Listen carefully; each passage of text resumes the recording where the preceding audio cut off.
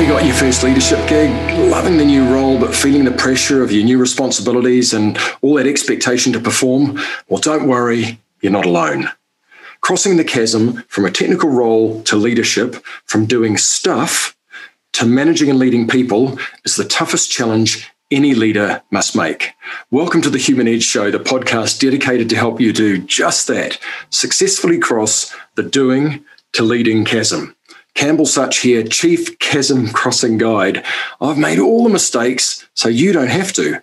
I want to help you learn those lessons much more easily by sharing my experiences and talking with brilliant people who have already figured it out. You'll get great actionable tips, strategies, and techniques to make the transition so much easier and faster for you. Now let's get to it. Welcome to another episode of the Human Edge Show. Today I'm privileged and honoured to have Lieutenant Colonel Oak McCulloch, US Army, retired, with me today. Oak, welcome to the show. Fantastic to have you here. Well, thanks, Campbell. I'm very happy that you invited me to come, and I'm excited to be on the show. Fantastic. Really looking forward to it. Oak McCulloch was born in Loudon. Did I say that right? Loudon, Tennessee, and raised in Kirkland, Illinois. After graduating from high school, he attended the United States Military Academy at West Point.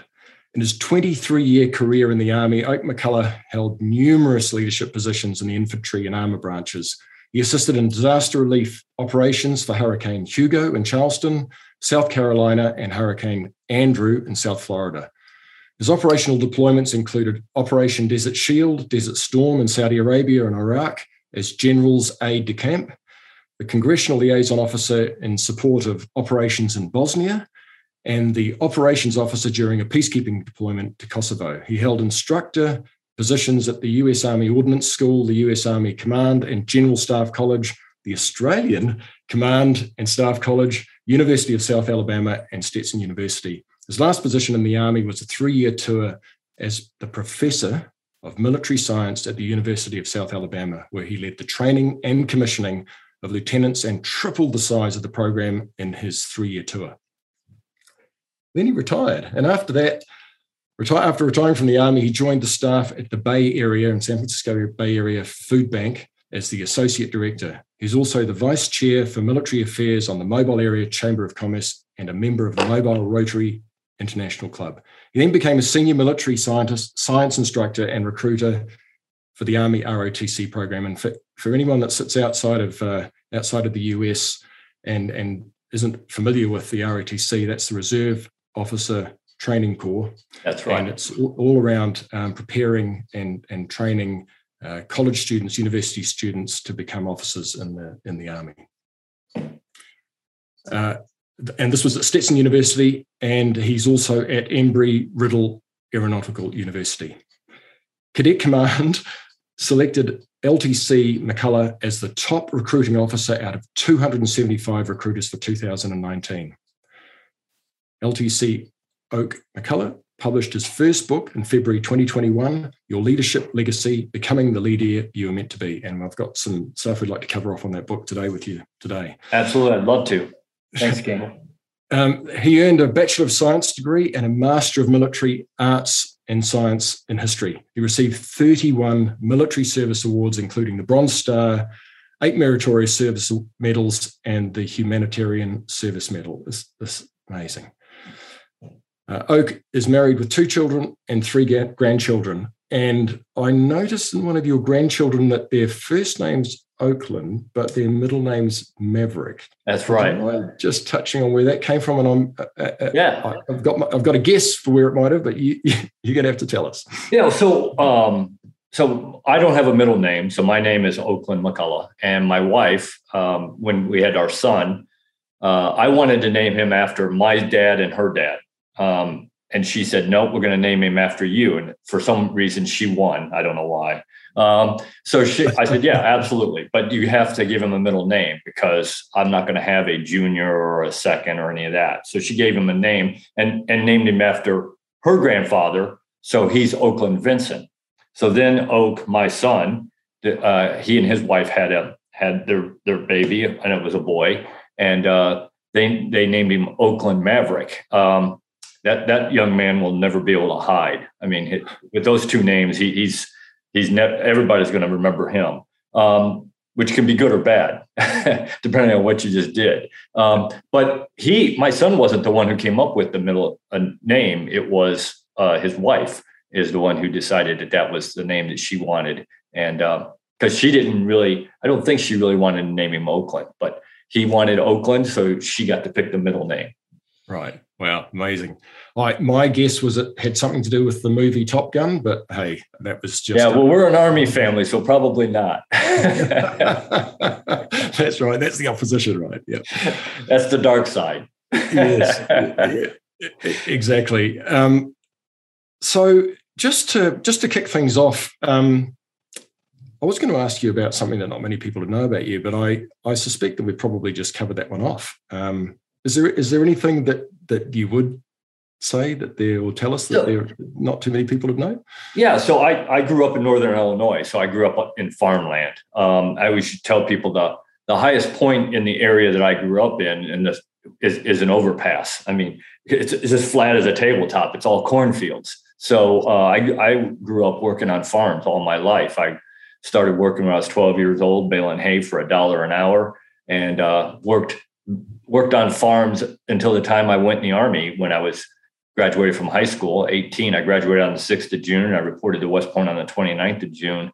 And that was 40 years ago, 40 and a half years ago, almost now. And haven't looked back. I've been in the Army or associated with the Army in some way or another ever since then. But before that, I was working on farms all my life. Wow.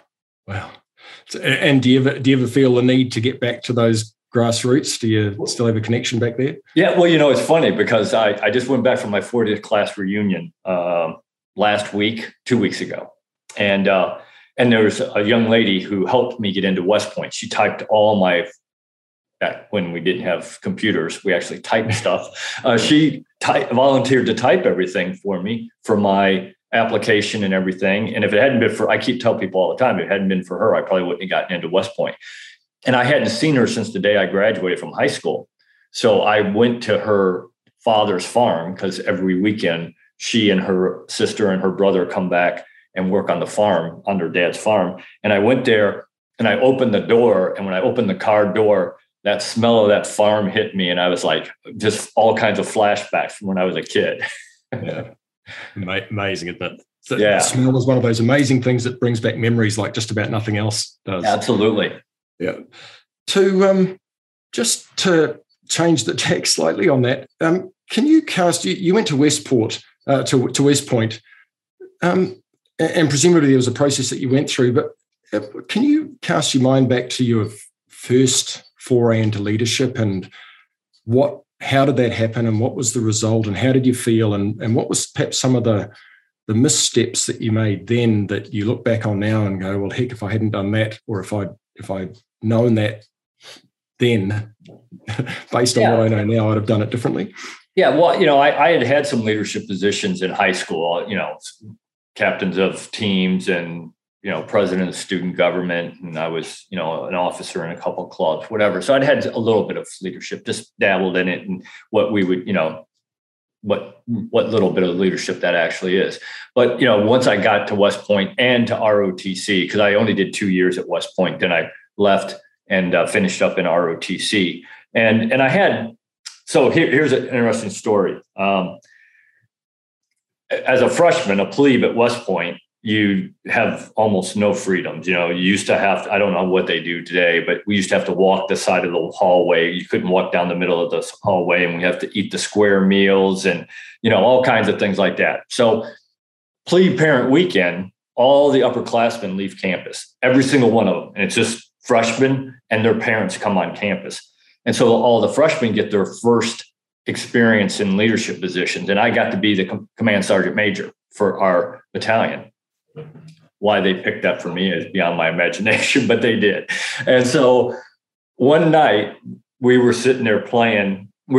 I played baseball in college, and I had a roommate that played hockey, and I had another one that played lacrosse. And so there were three of us in there, and we're talking about it. And we said, well, let's invite the company below us, the floor below us up, and let's play hockey out in the hallway. being a leader alarm bells should have been going off, but they didn't. And so we're sitting there, we got sticks and we're slapping the puck down the hall and making all kinds of noise and checking people into the hall, the side of the wall. And I'm standing there and the puck goes by me and I turn around and there's somebody standing there and I check them into the wall. And all of a sudden I hear this, "Stop." And I turn around and it's not a cadet. It's a captain in the United States Army. And he says to me, he says to everybody, he says, "So who's the company commander?" And I told him, and he said, "Well, where is he?" I said, "Well, he's not in right now." And he said, "Well, who's the XO?" And I told him, and he said, "Well, where's he?" I said, "I don't know. He's not here right now." And he said, "Well, then who's in charge here?" I said, "Well, I'm the command sergeant major." And he said, "Then you're in charge. Come see me tomorrow morning."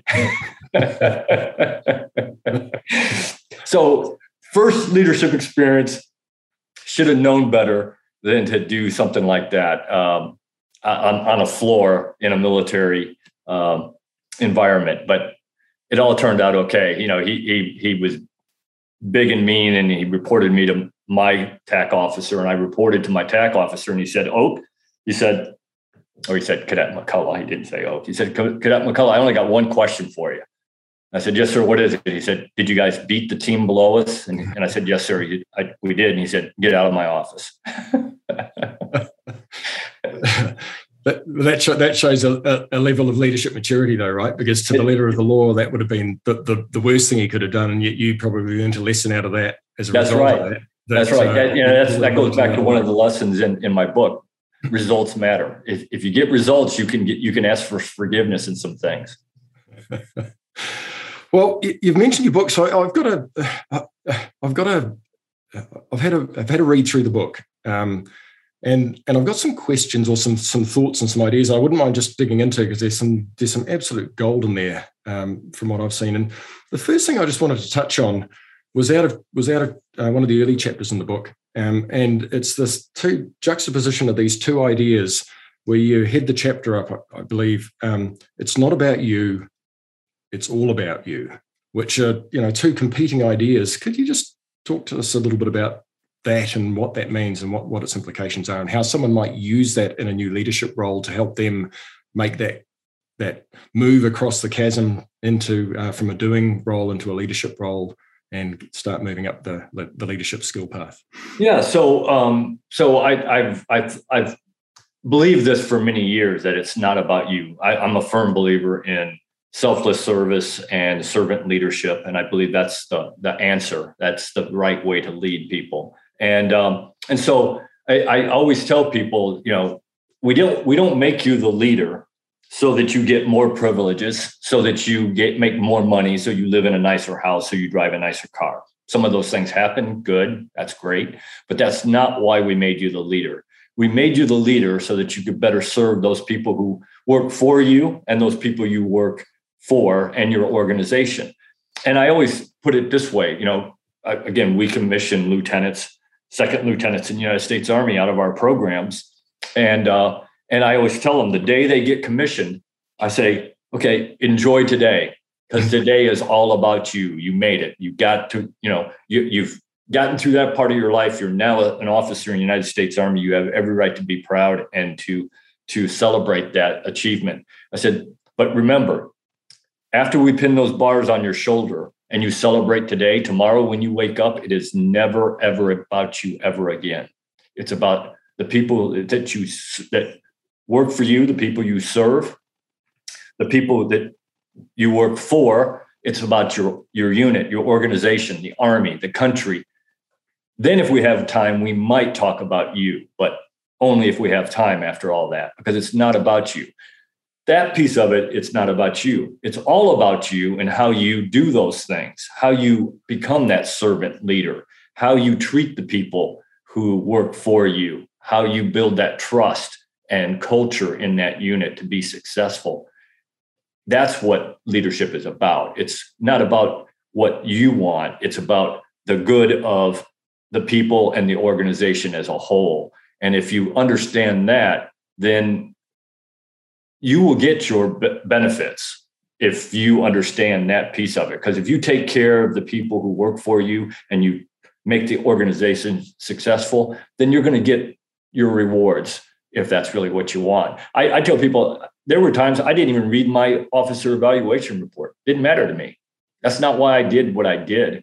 I didn't do my job so I could get a nice evaluation report. I could have cared less. I did my job because I was helping people. I was helping the organization. I was helping the country.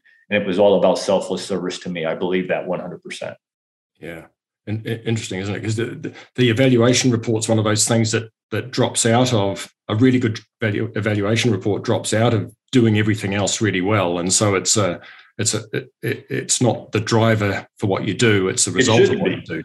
Absolutely. Yeah. Absolutely. And it kind of goes back to like, again, I'm an athlete, played baseball, basketball, and American football. And I can always remember my coaches saying, let's get back to basics. In football, it was blocking and tackling. In baseball, it was fielding and throwing. And the whole point of that, and I talk about that as a leader, the whole point of that is if you can do the basic things, the simple things well, then you can move on to doing difficult things and trying to do those. And those become much easier if you're doing the little things right. And so that was always my focus. Get my people to do the little things well, and then we can move on and start trying to do bigger and better things. Yeah. Wow. So for a new leader stepping into it, so for someone who's never been in leadership before, never been managing people before, they're in their first role as a leader and a manager. What are some of those little things that you think are the big things, I guess, that they might focus on to really help them get off to a good start? Yeah, I think one of the most important things is communication. And I think we forget that sometimes as a leader, because especially in the military, unfortunately, some people think that because I'm the leader, you got to do what I say no matter what. And pretty much people have to, but how well they do it will depend on how you treat them. And that isn't the right way to treat people. I don't care who you are, and I don't care how high of a rank you are. So I always tell people communication is absolutely essential, especially in today's world. When we were young men doing things, I never asked why. People told me to do something. I said, okay, let's do it. Today, young men and women want to know why. And that's not bad.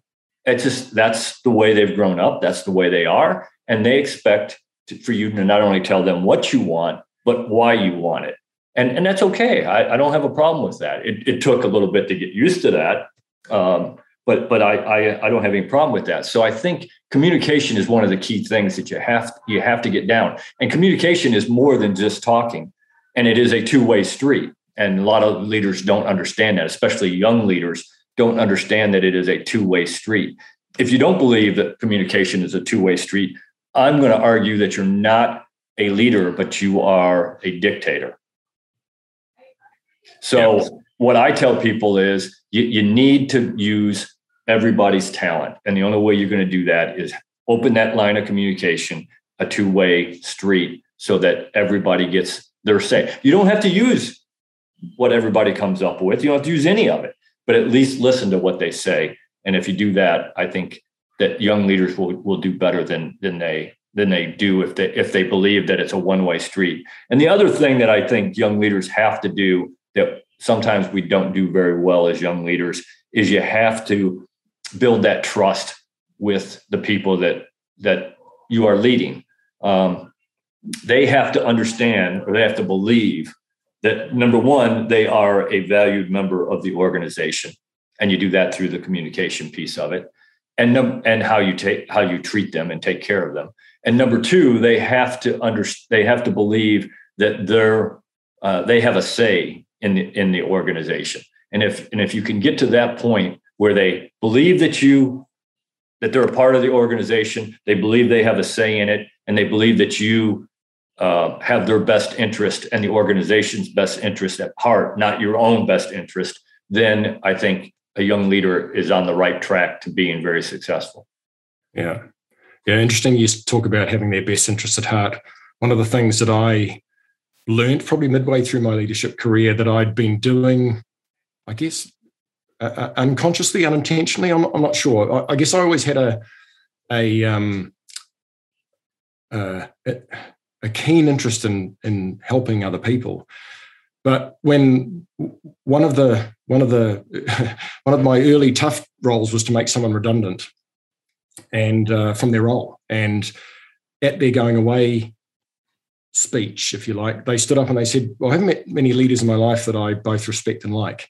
But Campbell's one of them. And I remember being quite taken aback by that, because I would have thought that would have been one of the toughest things that the least likely things that someone was being made redundant would say. And I reflected on it, and it finally dawned on me that the key thing around that was that he always thought, and it didn't really dawn on me till years later, that he, because I'd seen it happen a number of times in my career, was that he truly felt that I had his best interest at heart.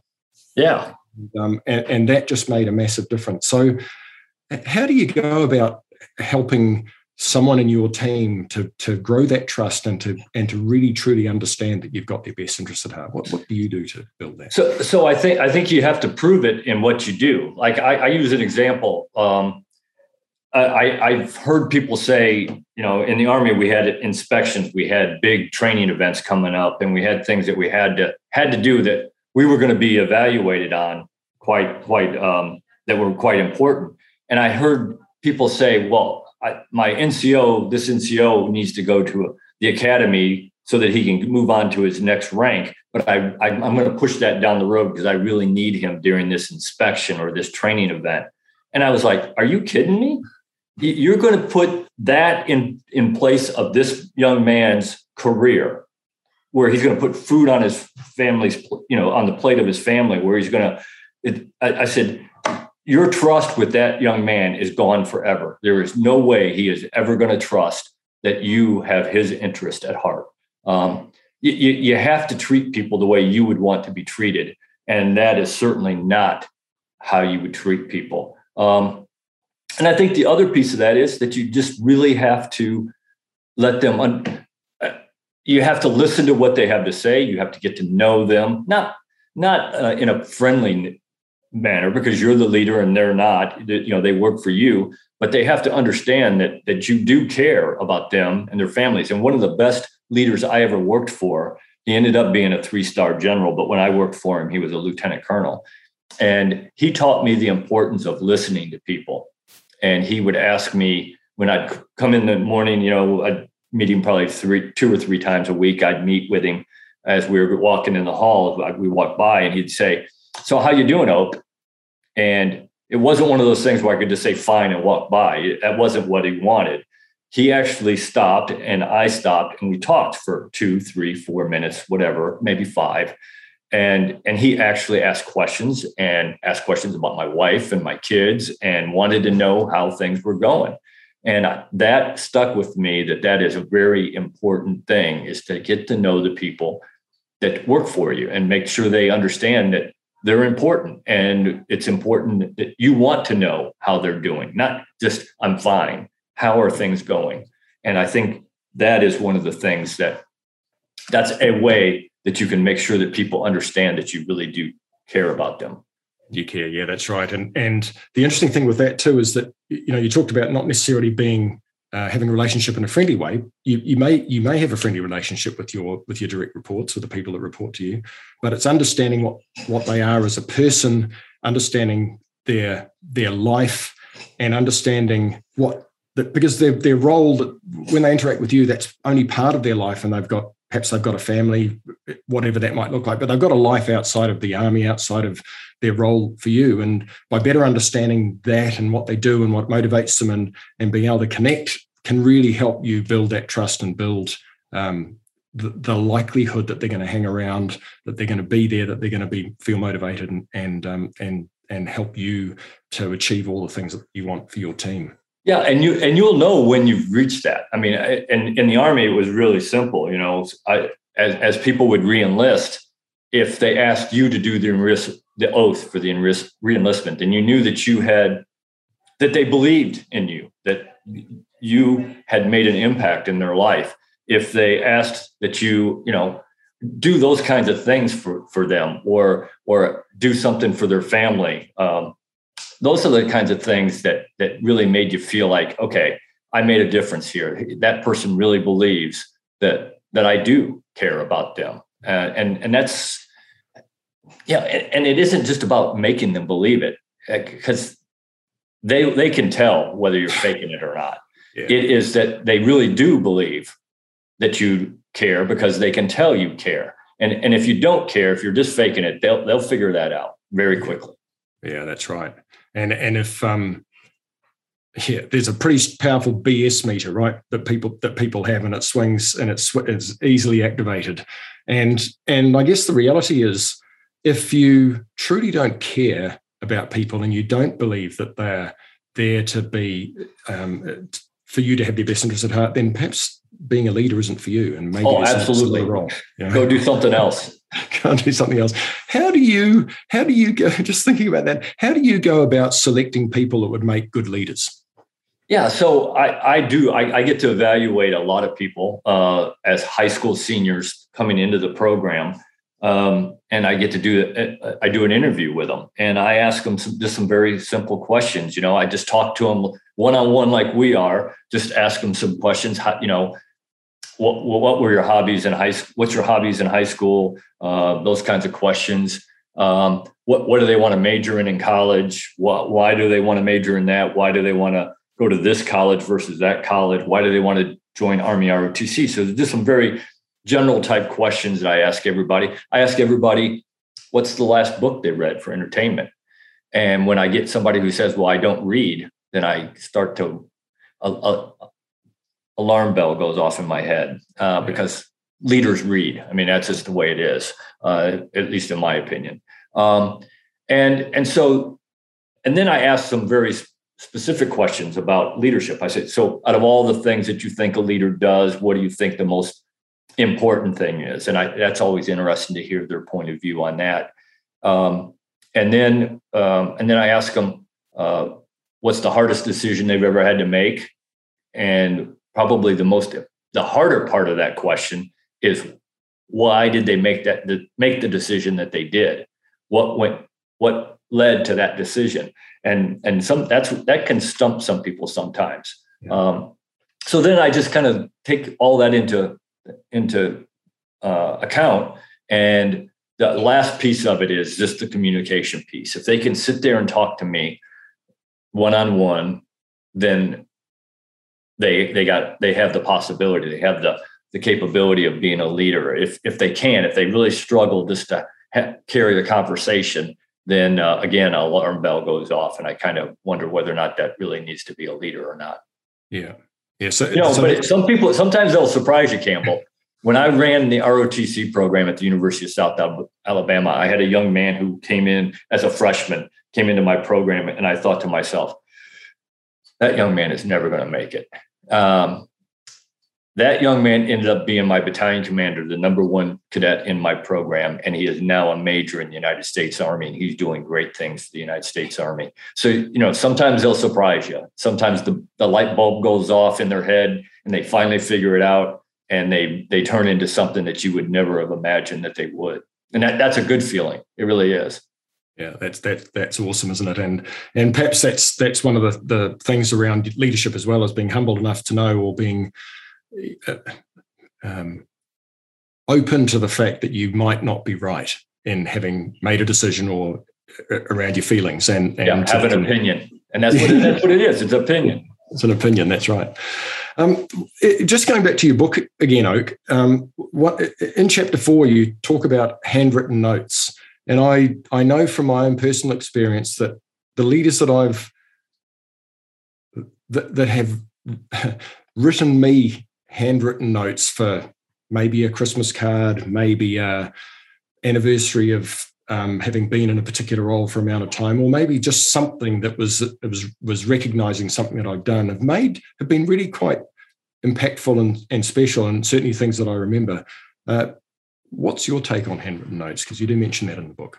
Yeah, so I'm a firm believer in handwritten notes, and I believe the term I say in the book is never underestimate the power of a handwritten note. And I believe that. I mean, it is huge. It can be a huge impact on people to get a handwritten note from you. And I learned that early on. As a lieutenant, I had a general one time who, when I got promoted from second lieutenant to first lieutenant, a general officer, 2-star general, took the time to write a handwritten note. Congratulations, Oak, on your promotion. And it was a promotion that most people get. I mean, from second lieutenant to first lieutenant, but he took the time to do that. And he ended up being a mentor of mine. And again, I don't know why, but he did. He took an interest in me and helped me throughout my career. But I'll use an example. Here's a perfect example of a handwritten note. So when the people who are competing for Army ROTC scholarships here in the United States, high school seniors who are competing, when they win one, they get a letter from Cadet Command. It's a typed letter, says congratulations, whatever. So I have a bunch of people on my list who win a national scholarship that I've been talking to for 5, 6, 7, 8 months, maybe even a year, who may not have gotten offered a scholarship to my school, but they still got offered a scholarship, which is a huge deal. So I still write them a handwritten note. Everybody on my list who gets a scholarship, whether they're coming to my school or not, I write them a handwritten note. And I wrote this one young man who I really, really wanted in my program. I wrote him a handwritten note saying, congratulations. And I know you're not coming to my school, but you're going to do great things at whatever school you decide to go to. And he calls me up like 2 weeks later. And he said, how do I transfer my scholarship from this school to your school? And I said, well, it's an easy process. I said, but why do you want to do that? We were your third choice on your list and you got your number one choice. And he said, because of your handwritten note. He said, I haven't even received a phone call from the other two. And you took the time not only to call me, but to send me a handwritten note. And I wasn't even coming to your school. He said, I'm coming to your school. That's the power of a handwritten note. Wow. That's a fantastic story. If you're listening to this or watching this, take note as a leader. The power of that is immense. And I've experienced it personally. That's awesome. Just to change tack slightly, Oak, one of the biggest steps that a new leader ever makes in their career, or biggest changes, is to go from doing stuff to leading and managing people. The next big challenge is then stepping up into a leading leaders role. And one of the challenges with leading leaders is that you then have to bring on new leaders into those roles. And often it may be with a lack of understanding of what that new leader, you may have forgotten, or maybe you just never really worked it out, what that new leader needs in terms of support that you've just appointed or promoted or hired into that role. What would you say to leaders of leaders that would help them give their new leaders the best chance of success and the least chance of struggling or failing? Yeah. So first of all, I'm a firm believer, and I got into a discussion with somebody on this on LinkedIn, and they don't necessarily agree with me, but leaders don't let their people fail. You can make mistakes, but it's a leader's job to make sure that people don't fail. And we can debate that all you want, but in my profession, you don't let people fail, because when people fail, people die. And so I'm just a firm believer. Leaders don't let people fail. They allow mistakes, and mistakes happen. Nobody's perfect, but failure cannot be an option. But what I tell people is, when you move into that leader where you're leading leaders, you still have to remember a couple of things. Number one, you still have to train people. You have to train those leaders. And the way you train them, in my opinion, to be successful, number one, you have to make sure that new leader who's stepping in there understands the culture of your organization. And that doesn't happen by accident. It happens by having discussions with that person. It happens by everybody coming together, and once a month or once a quarter, whatever you think is appropriate, depending on maybe how many new leaders you have. Maybe you have it more often. If you have only one new leader or whatever, then maybe it's once a quarter. But you have a little training session, a development course, where you maybe you read a book. You read a book and you talk about the leadership book, the principles. But you have to develop that culture, and they have to understand what that culture is. And when I go around and talk to organizations, because sometimes somebody will ask me, "Hey, Oak, our organization's struggling. Can you come spend a day with us or two with us?" And I say, sure, absolutely. And one of the first questions I ask is, how's the communication in the organization? And that's an interesting answer that I usually get. But the second question I almost always ask, is I ask the lower people, both the lowest and the mid-level leaders, define for me what the culture of this organization is. And if they can't tell me that, we got a problem. Right. So they have to understand what the culture is. And then the other piece that you have to remember when you are bringing a new leader on is you have to remember that you have to give them feedback. And I always use this example. If you're not giving me what I need as a leader, if I'm leading you and you're my junior leader and your organization isn't doing what I need it to do, and I don't tell you, then whose fault is that?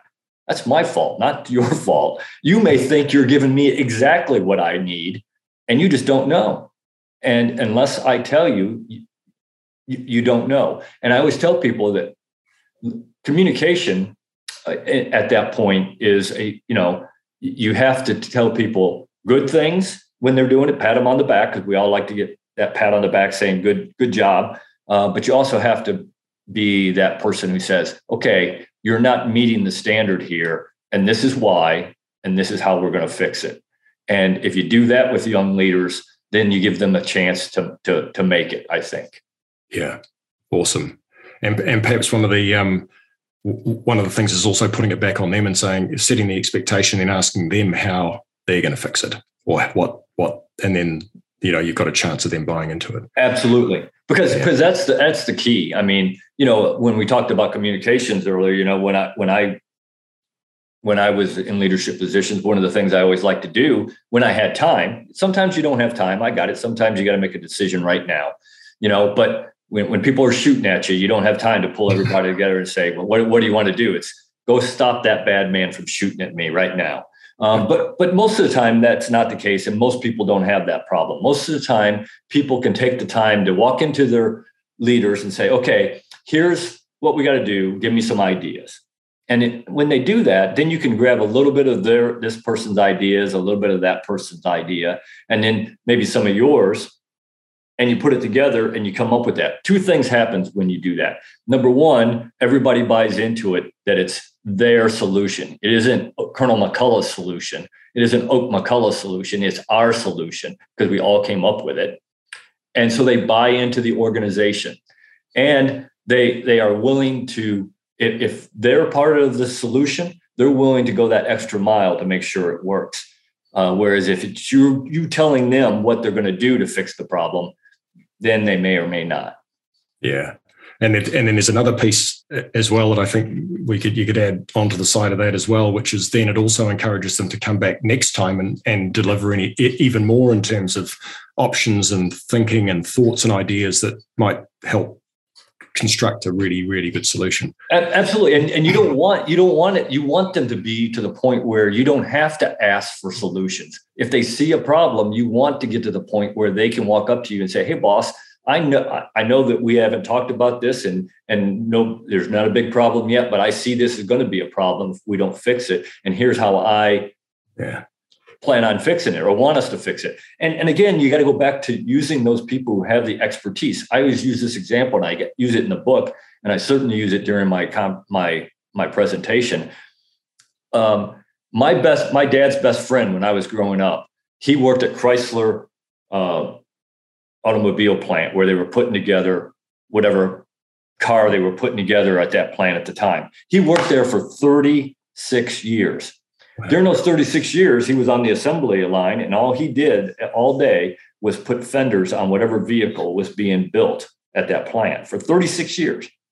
So if you were running that plant and there was a problem with fenders, who would you go talk to? I hope you would go talk to the guy who's been doing it for 36 years.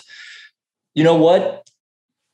He probably brought up that there was going to be a problem and nobody wanted to listen to it, which goes back to what we just talked about. You want to get to the point where people are bringing you problems and solutions before it becomes a problem.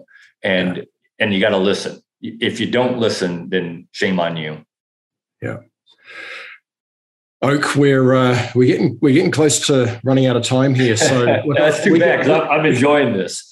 Me too, and I've got so much else I'd like to ask you, but just before we wrap up, is there anything that I haven't asked you that I should have? Well, a lot of people ask me why I wrote the book and who I wrote it for. And I always tell people I wrote the book because as going around talking to high school students and young college students, I'd always ask them, I said, so what do you want to do? I know you're going to get a major in this and you're going to, really, what do you want to do? And what do you want to be? And they say, well, I want to lead things. I want to be a leader. And I said, okay, that's great. So the world needs more leaders. We need great leaders. So what does that mean? What does it look like? What does it take to be a leader? And I get that deer in the headlights look, or, in Australians' case, a kangaroo in the headlights look, whatever. Had that plenty of times during my time in Australia, which was a strange thing. But so then I put together a presentation that kind of laid out, which the book is kind of written off of, the presentation, because it came first. And I laid out what it takes to be a leader.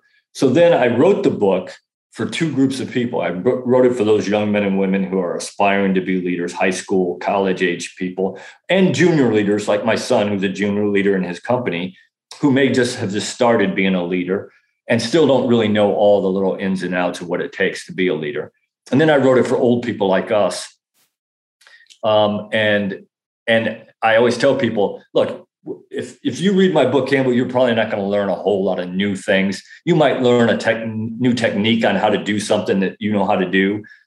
But what you might do, and I've had people actually tell me that this is how it's worked for them, people who have been a leader for 20, 30, 40 years like we have, they said, I was reading it and I read this little piece and I thought to myself, you know what? I used to do that really well and I don't do that well anymore. Maybe I need to dedicate some time to get back to doing that right. And because this is a destination. Leadership is a destination. It's a journey. Leadership is a journey. It's not a destination. You don't wake up one day and you're now the best leader in the world. It just doesn't happen that way. We learn every single day. And the day that you don't believe that you're still learning or that you can't learn something else, you need to go do something else. Yeah, that's certainly my reading of the book is the same. It's just reinforced a whole bunch of things for me. And the piece that really stood out for me was the handwritten notes. That's just, just reminded me of the power that it's had on me and encourages me to just add that back in again when I haven't been doing it that much recently. Yeah, absolutely. Oak, this has been absolutely outstanding. If you're listening to or watching this, one of the things to remember is about a book is it's an incredibly powerful, easy, low-cost way to get the distilled knowledge of a lifetime of experience in an easily digestible form. And I'd highly encourage you to go and pick up Oak's book. I'll put a link to it in the show notes below. Yeah, and Campbell, what I always tell people, leaders have libraries. Other people have big screen TVs. If you want to lead, you got to read. You got to keep learning. That's the key to life. Yeah, completely agree. Love to go down that path. Perhaps we'll do that again. I'll get you back on the show and we'll come love to, Campbell. Love to. This has been fantastic. Oak, thanks very much. And look forward to having you back on the show at some point. You just let me know when you want me back on the show, Campbell. I'm there. And thank you very much for inviting me to be on your show. It's been great fun. Talk soon. Yep. Thank you. See ya. Thanks for listening. If you have a friend or a colleague who would benefit from this episode, please pass the word along. If you have a friend or a colleague who would not benefit, but you haven't been in touch with them for a while, give them a call. iTunes reviews are great to get the word out and to help me create the show that's most useful for you. And if you're frustrated or having challenges or would like some help, guidance, assistance with your first leadership role, then check out integrationcatalyst.com in the link in the podcast notes below. Or pass this on to your boss to nudge them to get you the help you really need to cross the doing to managing chasm and get you powered up on your leadership and management journey. Oh, and if you want to make sure you don't miss an episode, hit subscribe. Until next time.